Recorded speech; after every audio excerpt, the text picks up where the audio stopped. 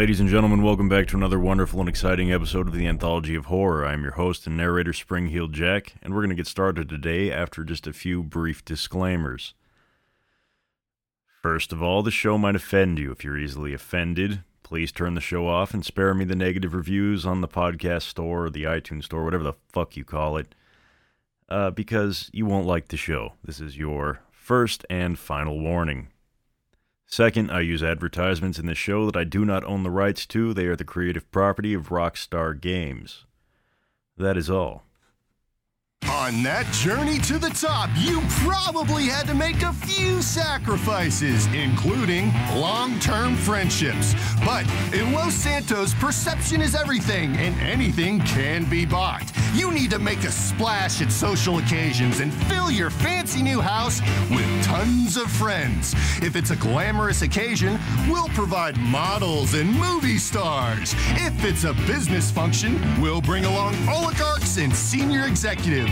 Perhaps you want something a little funkier. We've got Mirror Park hipsters for hire so you can slip on your skinny jeans and show your alternative side. People of different ethnicities and sexual preferences will mingle and make you look good instead of the desperate, close-minded guy you are. Call Appropriate Associates today. It's the heartbreaking show of human struggle, love, redemption, and hot morons doing drugs in bikinis. Tragedy equals comedy if you give it enough time. Rehab Island. We've put Darwinism into the ultimate struggle as people battle addictions and each other in this hit competitive sobriety show. We take people to the limit, push them over it, and run commercials in between. Alliances form. Get out! Get out of this hut! Loves are lost. I thought you loved me! I love the coke! I love cocaine! Hearts explode. And contestants flatline. Rehab Island. Reality finally gets real on CNT. Alright guys, welcome back to another Halloween episode on Anthology of Horror. As I previously stated, I'm your host, Spring-Heeled Jack, and today we're going to be reading one for the younger listeners. It's from a book called The Vampire's Promise by Carolyn B. Cooney. I read this book when I was in high school, and I liked it then. So hopefully you guys all like it now, and hopefully I like it now too. And with no more further ado, let's get started. Chapter 1.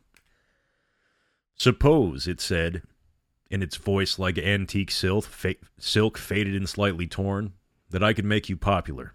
It did not smile, for which Althea was glad. She did not particularly want to see it smiling. She waited, but no explanations followed. Talking to it was somewhat unsettling. Althea kept her back to the wall, waiting for it to leave. Usually it left rather early, having, she supposed, appointments to keep. Tonight, it stayed, waiting. She knew it could always wait longer than she could. Her heart snagged on the word popular. And at last, Althea asked, "How could you make me popular?" It nodded for some time, its entire trunk pulsing back and forth as if it were on a spring. "Tell me," it said in that slippery satin voice, "what is the most popular group in school?" That was easy. "Cheerleaders," said Althea with yearning. The varsity squad was a closed unit of slim blondes and sparkly brunettes who not only never spoke to Althea, but far worse, never noticed her either. "Who," it went on, like a river or a tide, "do you wish had never gotten onto the squad?" That, too, was easy. "Celeste," said Althea. Celeste had made varsity as a freshman, which to the sophomores, juniors, and seniors who failed to make it seemed unfair. Celeste was quite extraordinarily beautiful. At first, Celeste did not appear sufficiently energetic to cheer. She walked slowly, languidly, hands trailing. Celeste seemed more like a romantic dreamer than a screaming, leaping, possibly even perspiring member of a gymnastics-oriented squad. But cheerleading transformed her. Once in uniform, Celeste became a star. And popular. So popular.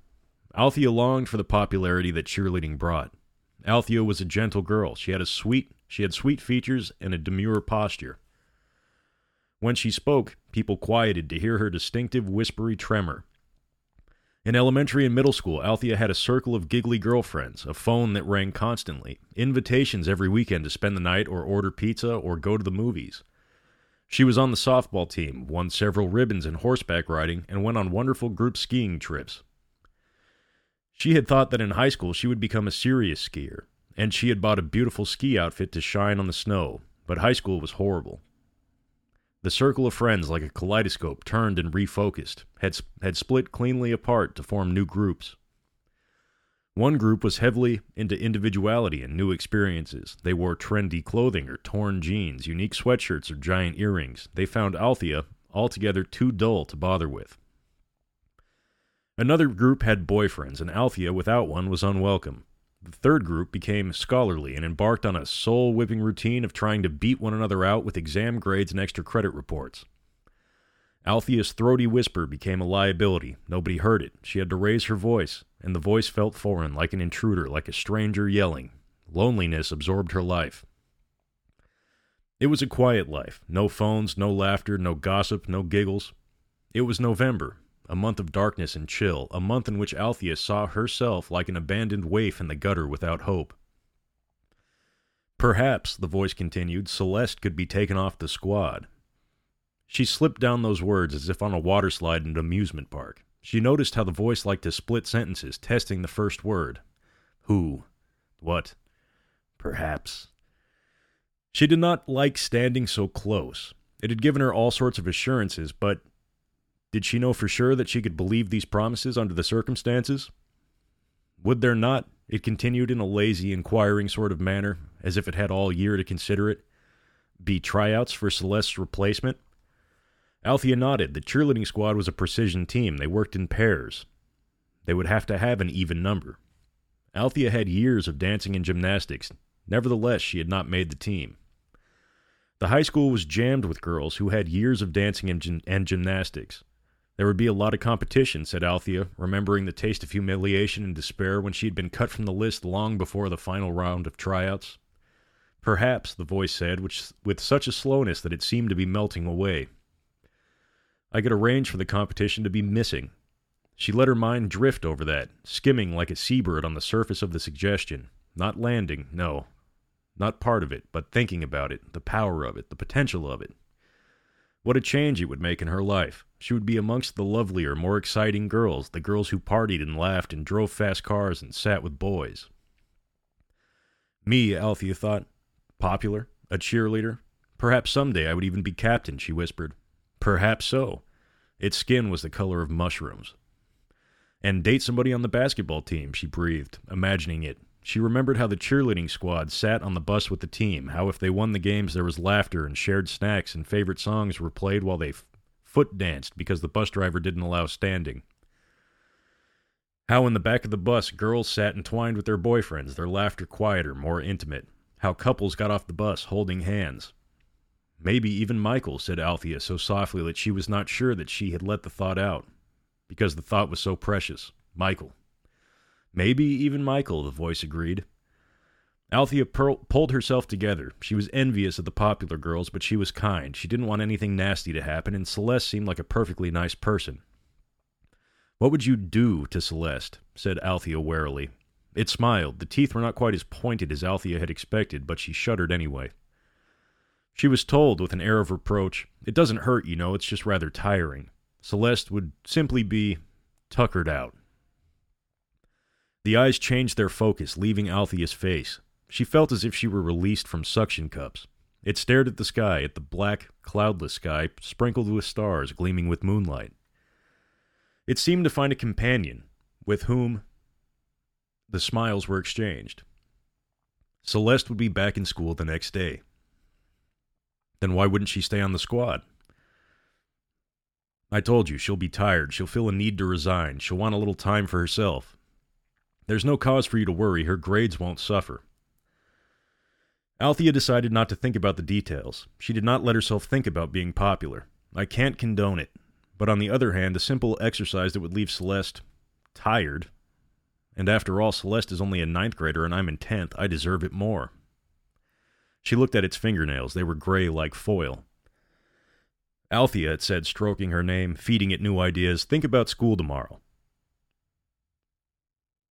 Think about how you sit alone at lunch, how nobody talks to you in the study hall, how nobody shares a soda with you after class, how vivid it was, how often it had been true. The voice was thready and sticky like a spider's web.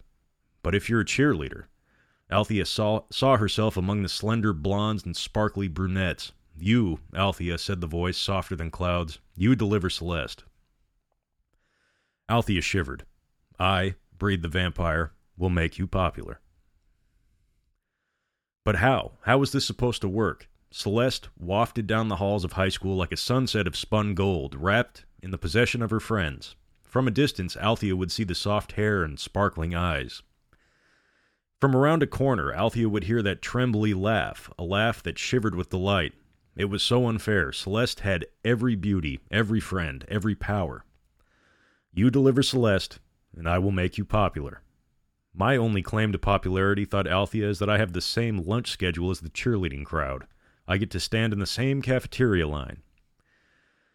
When Althea went to lunch, Celeste was ahead of her, shimmering like a mirage. Celeste skimmed through the line, putting almost nothing on her tray and gliding to her seat.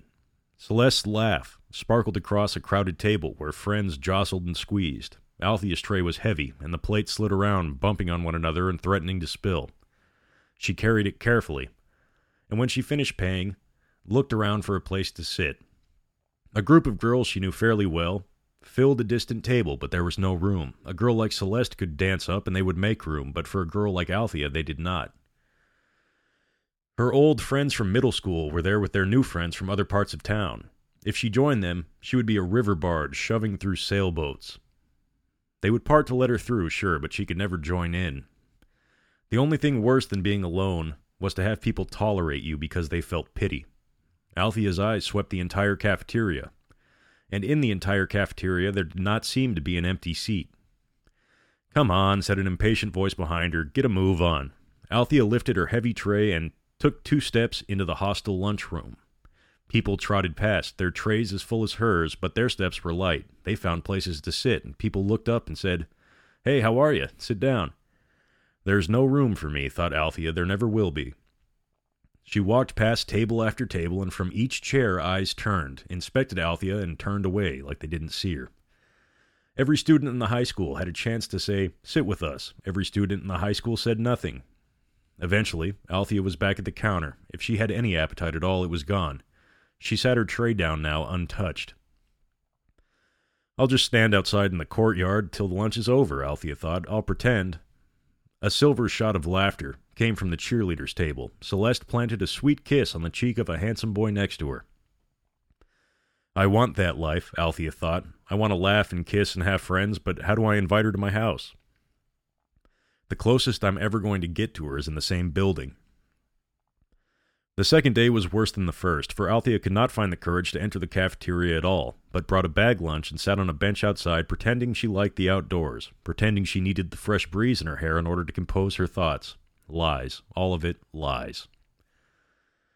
On the third day, she forced herself into the cafeteria again. She did not actually get in the lunch line. She drifted on the edges, trying to think of a strategy.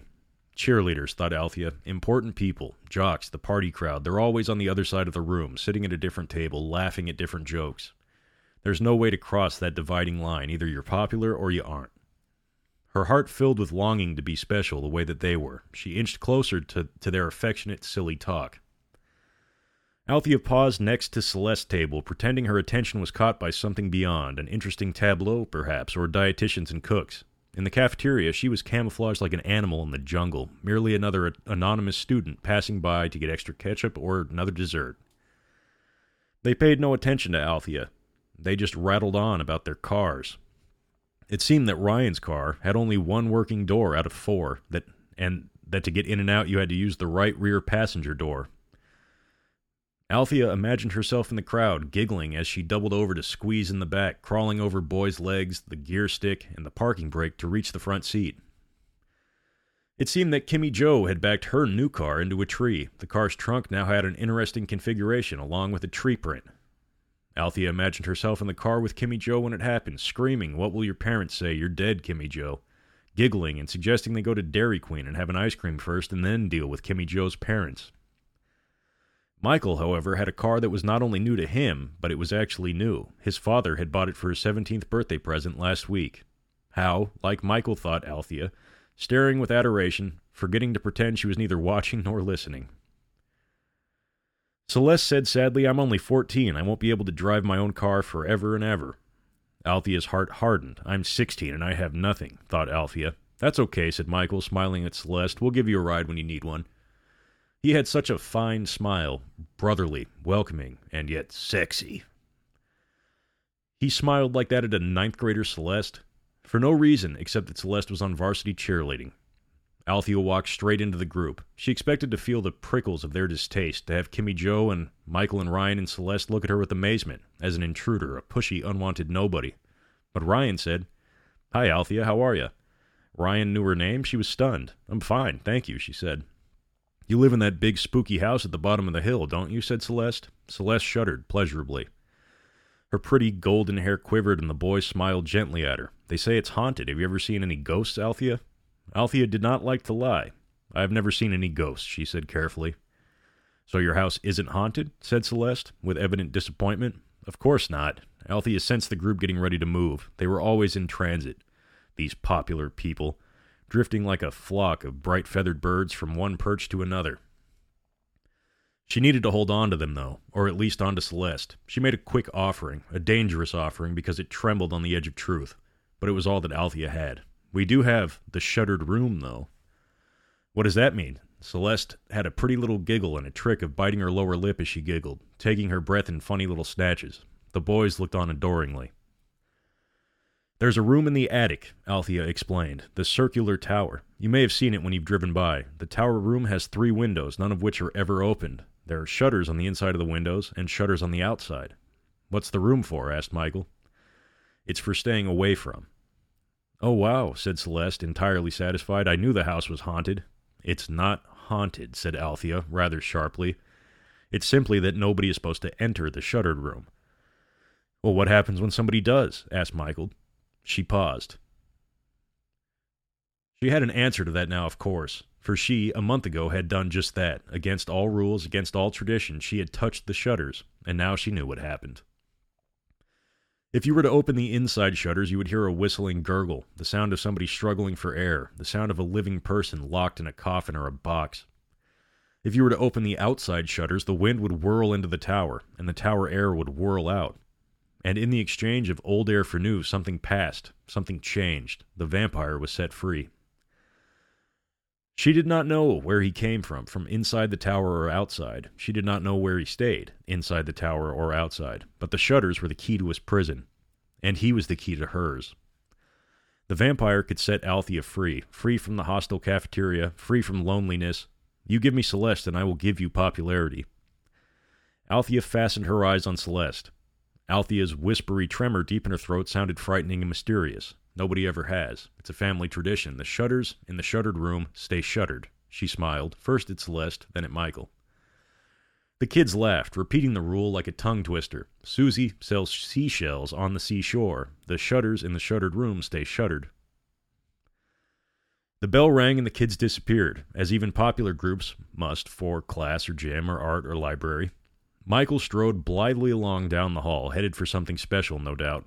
He could not possibly take dull, repetitive classes the way she had to. Ryan was bouncier. He lunged in the other direction, as if he had athletic records to set. Kimmy Joe was sultry, stunning the way she always was, sitting, walking, or cheering. Becky, another cheerleader, popped out of the classroom door, and Becky and Kimmy Joe hugged with that relaxed affection popular people show each other. Unpopular people who did that would just be pathetic. Althea caught up to Celeste and walked on with her. "Think companionable thoughts," Althea told herself. "Don't let Celeste see through you. Say something normal. You know which one my house is," Althea said, "but I don't know where you live." Creepy. Celeste made a face. Even pouting, she was beautiful. "Way out of town, Althea, miles and miles. I hate living there. I can never go anywhere unless somebody's willing to drive me." "They're always willing the first time, but they make that trip once and they're not willing a second time. She's confiding in me," Althea thought. "She's treating me like a friend." Maybe she would not have to deliver Celeste to the vampire after all. She and Celeste would become friends, and that would be her door.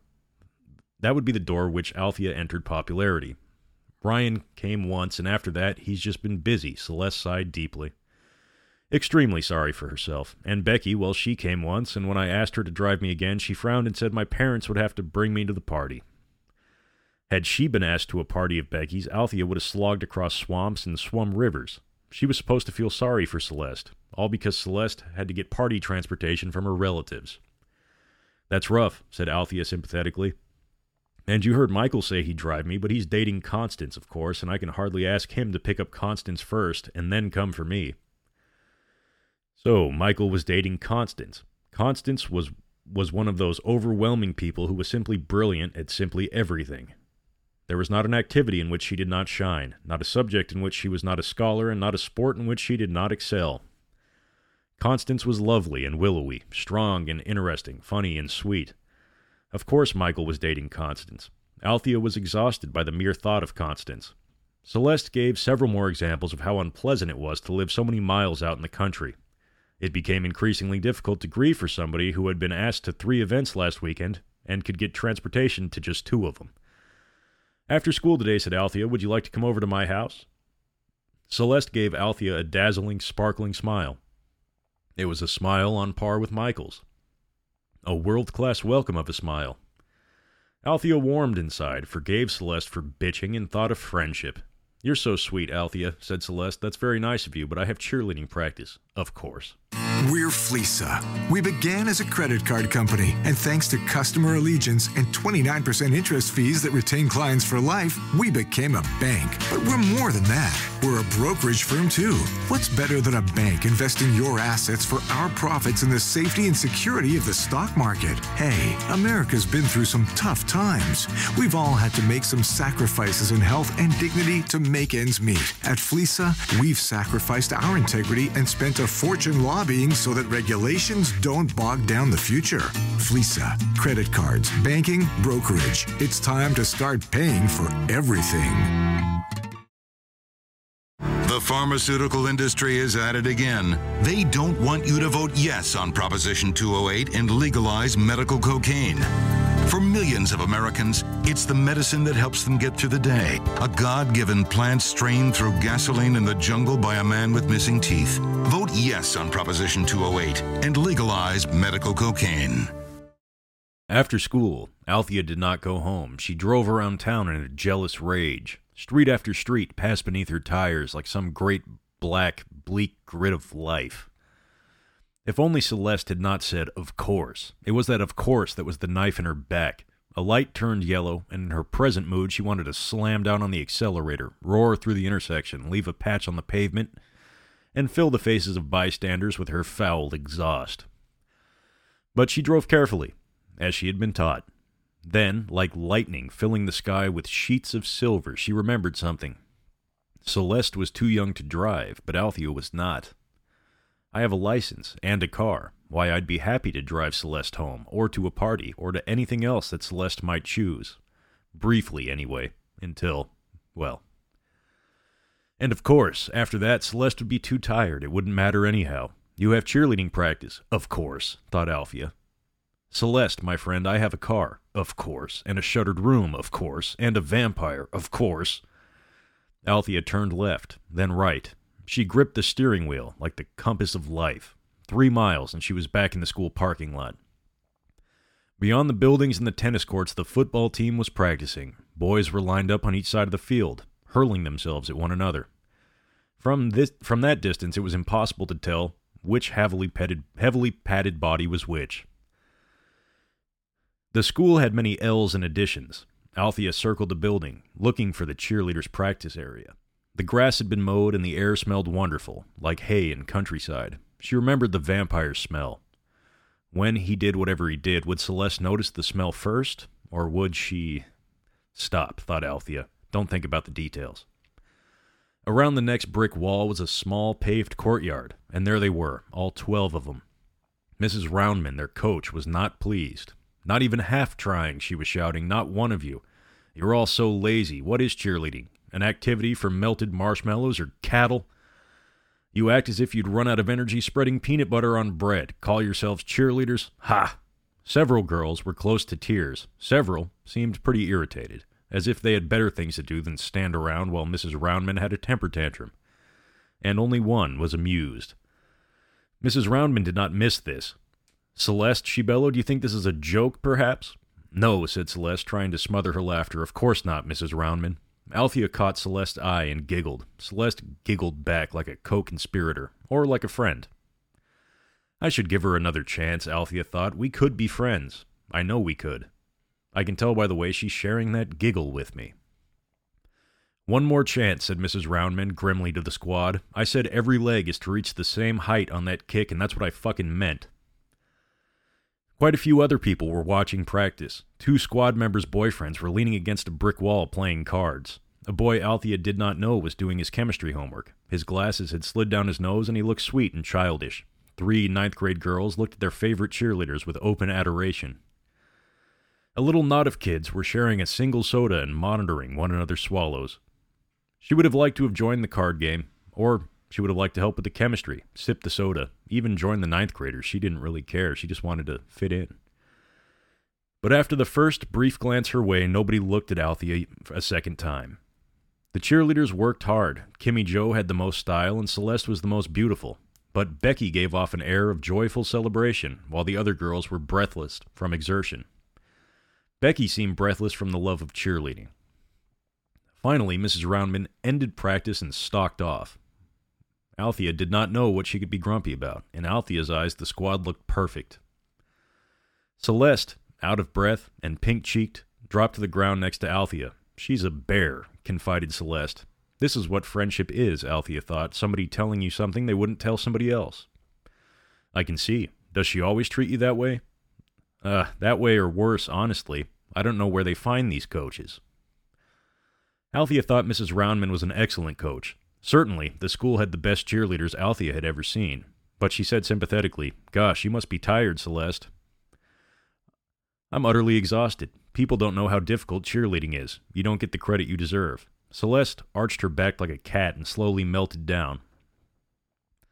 A few golden threads of her hair fell across her forehead and annoyed her, and then she stroked them into place, rotating her long neck to relax herself. She added, "And what's more, I have to wait an hour for a ride home, a whole hour just sitting here till my parents get off work and can come for me."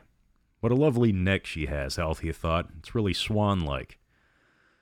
Just the way they say a high fashion model's neck should be, with soft white skin.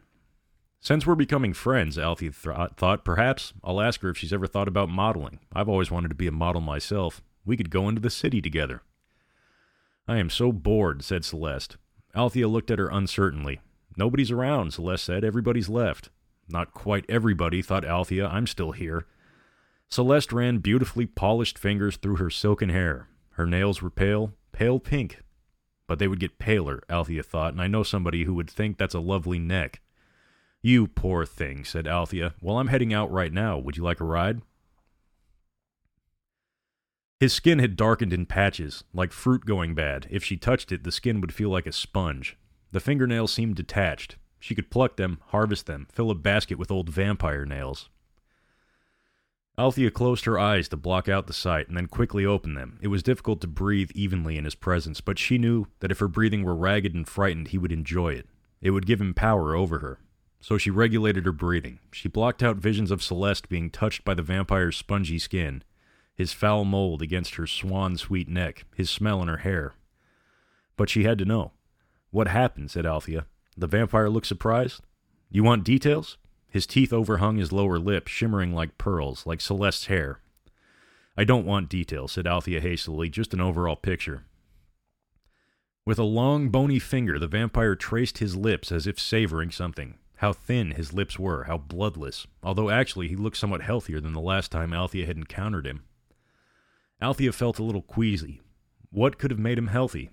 I did it, she thought. I actually gave a vampire his victim. The air around her thickened. It crawled up her legs and crowded against her spine and her heart and her head. She could not see the air, but she could feel it, all woolly and damp, whispering. "That's what you did. You were bad. You were evil, Althea." She straightened her back and stiffened her jaw. I did what I had to, she thought, and Celeste deserved it. So there. The dark drapery that seemed to be the vampire's clothing. It shifted and swirled as if it were leaving, but the vampire stood still. The hem of his black cloth blew towards Althea. She stepped back, and the black cloth reached further, trembling eagerly.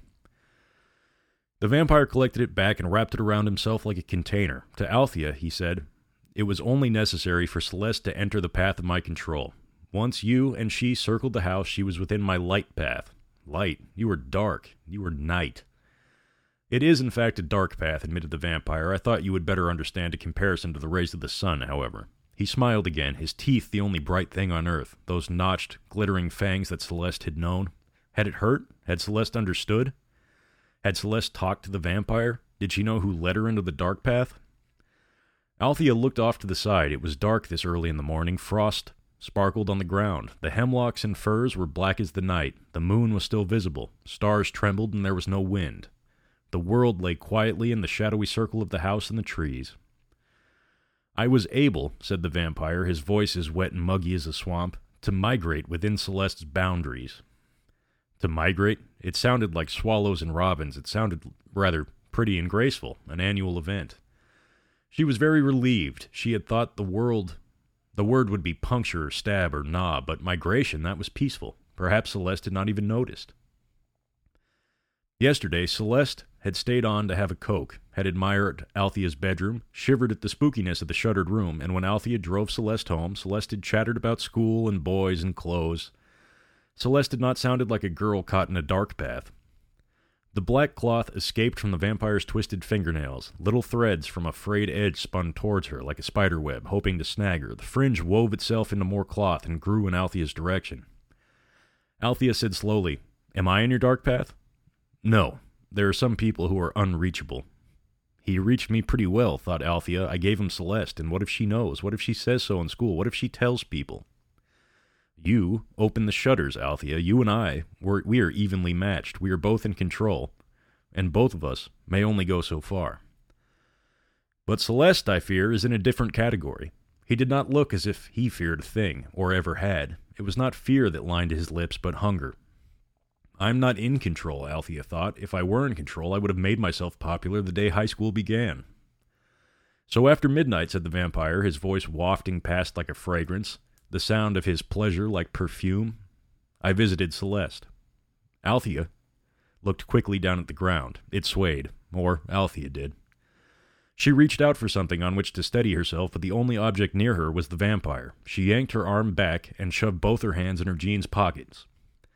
Then she spread her feet for a firmer stance. She was glad to be wearing a heavy jacket. Maybe they were evenly matched, but a few extra layers of protection would not hurt.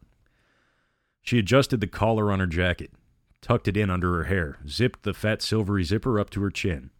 The vampire laughed, and this time she did not turn her head away fast enough, and she saw his laugh, like the curve of the moon, a pale crescent of evil amusement.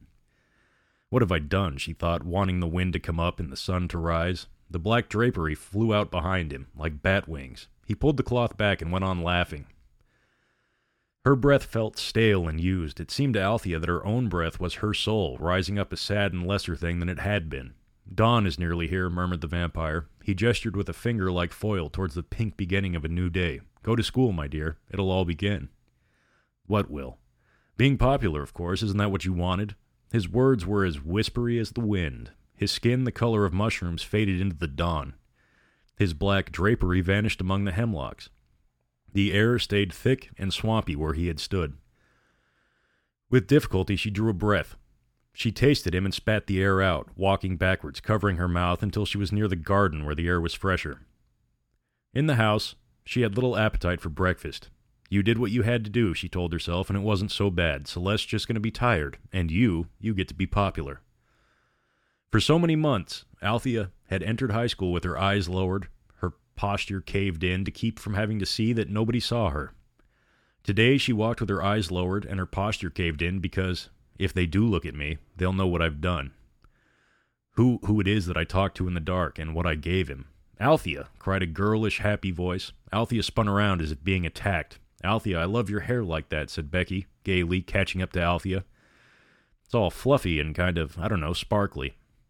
Becky, the best cheerleader, the one that Althea most wanted to be liked by, and to be like.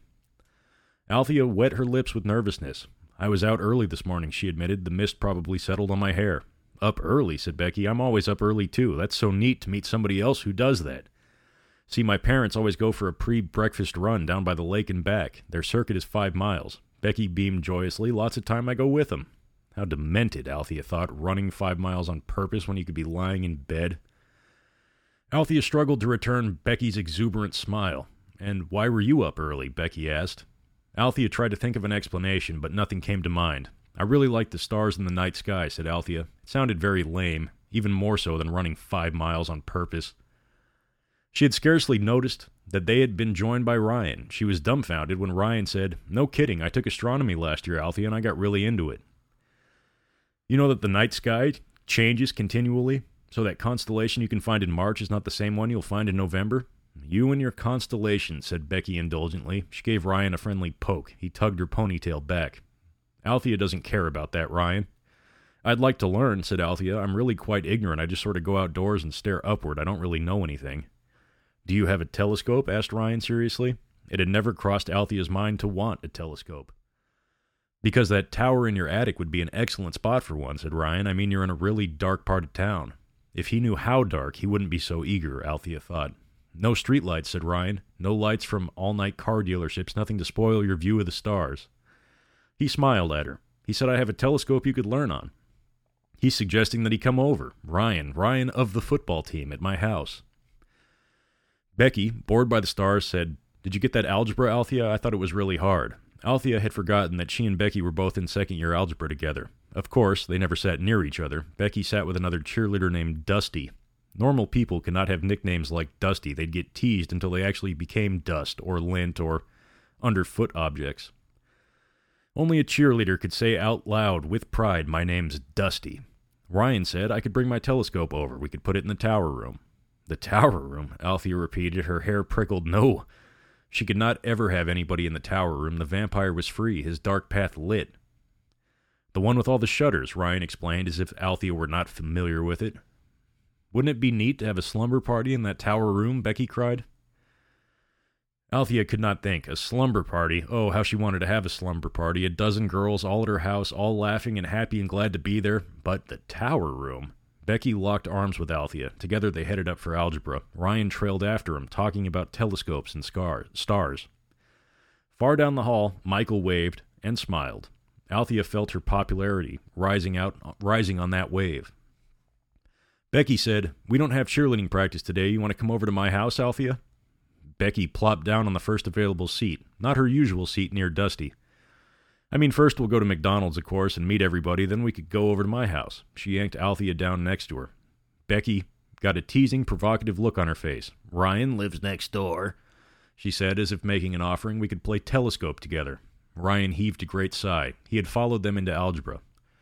Althea was confused. Ryan didn't take algebra. He was a year older. He had trigonometry.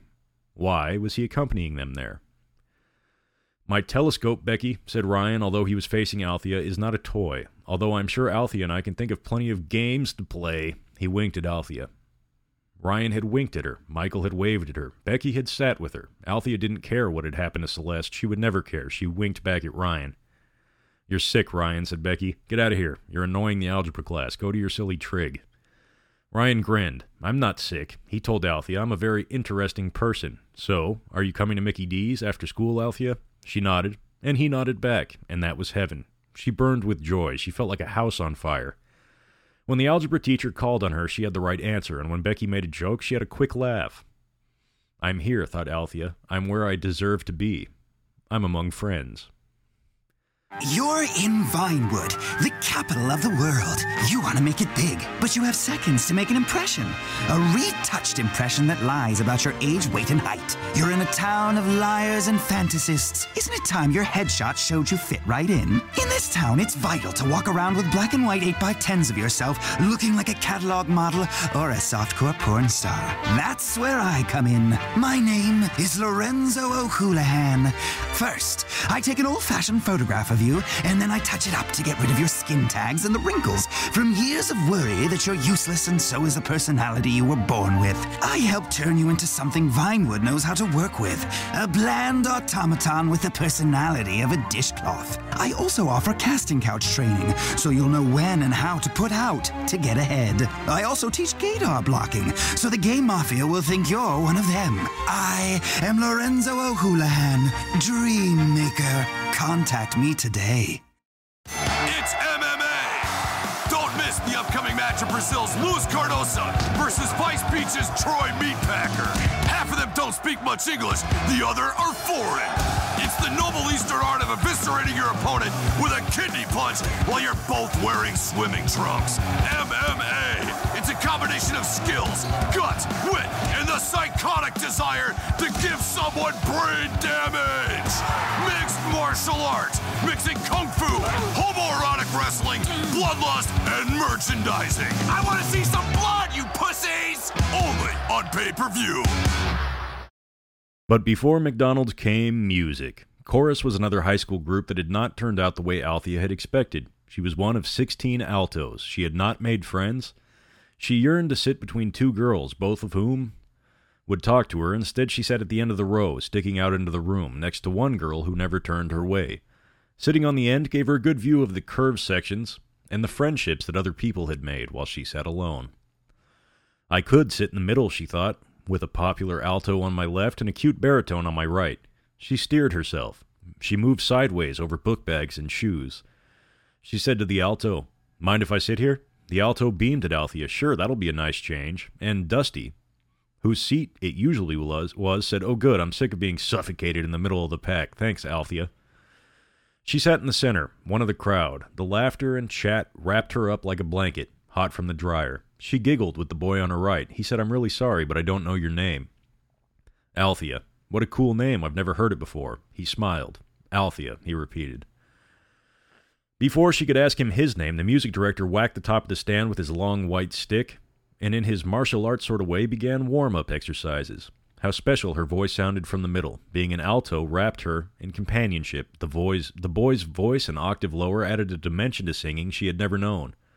For the first time that year, the director met her eye, smiled, and nodded at her. She felt like an opera star.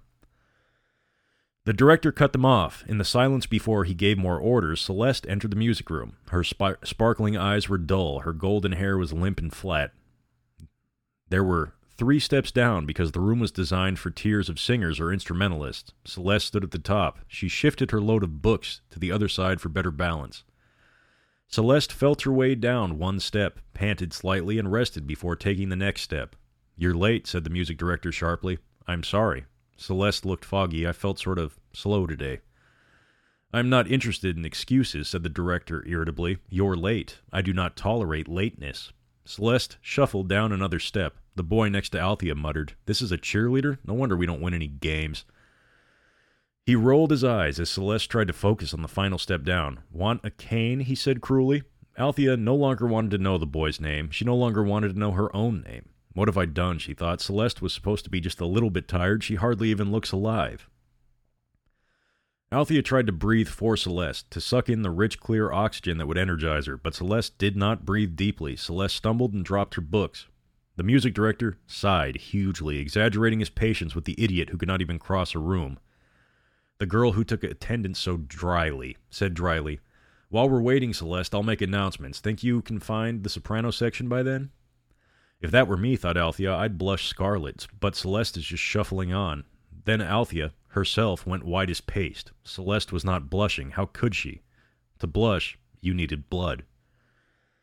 Becky laughed with intense excitement, as if she and Althea were going on a grand expedition instead of just going to McDonald's. Twisting and turning, Becky told every giddy detail of her day. Her black hair was pulled tightly back into a ponytail, and with every syllable, every move, seemingly every thought, both Becky and her ponytail bounced. Althea tried to concentrate on what Becky was saying, to realize that she was going to McDonald's with the in-crowd, but she kept seeing Celeste's shoe inching towards the edge of the last step, trying to find the bottom. "Lighten up," Becky commanded her. As if it were orders from a general, Althea obeyed. It was only 2 miles to McDonald's, and yet by the time they were in the parking lot, Althea was younger, happier, and noisier. She, too, bounced out of the car. She, too, jumped up and down, clapping as Ryan drove in to join them. Ryan had been joined by a boy named Scotty, whom Althea hardly knew.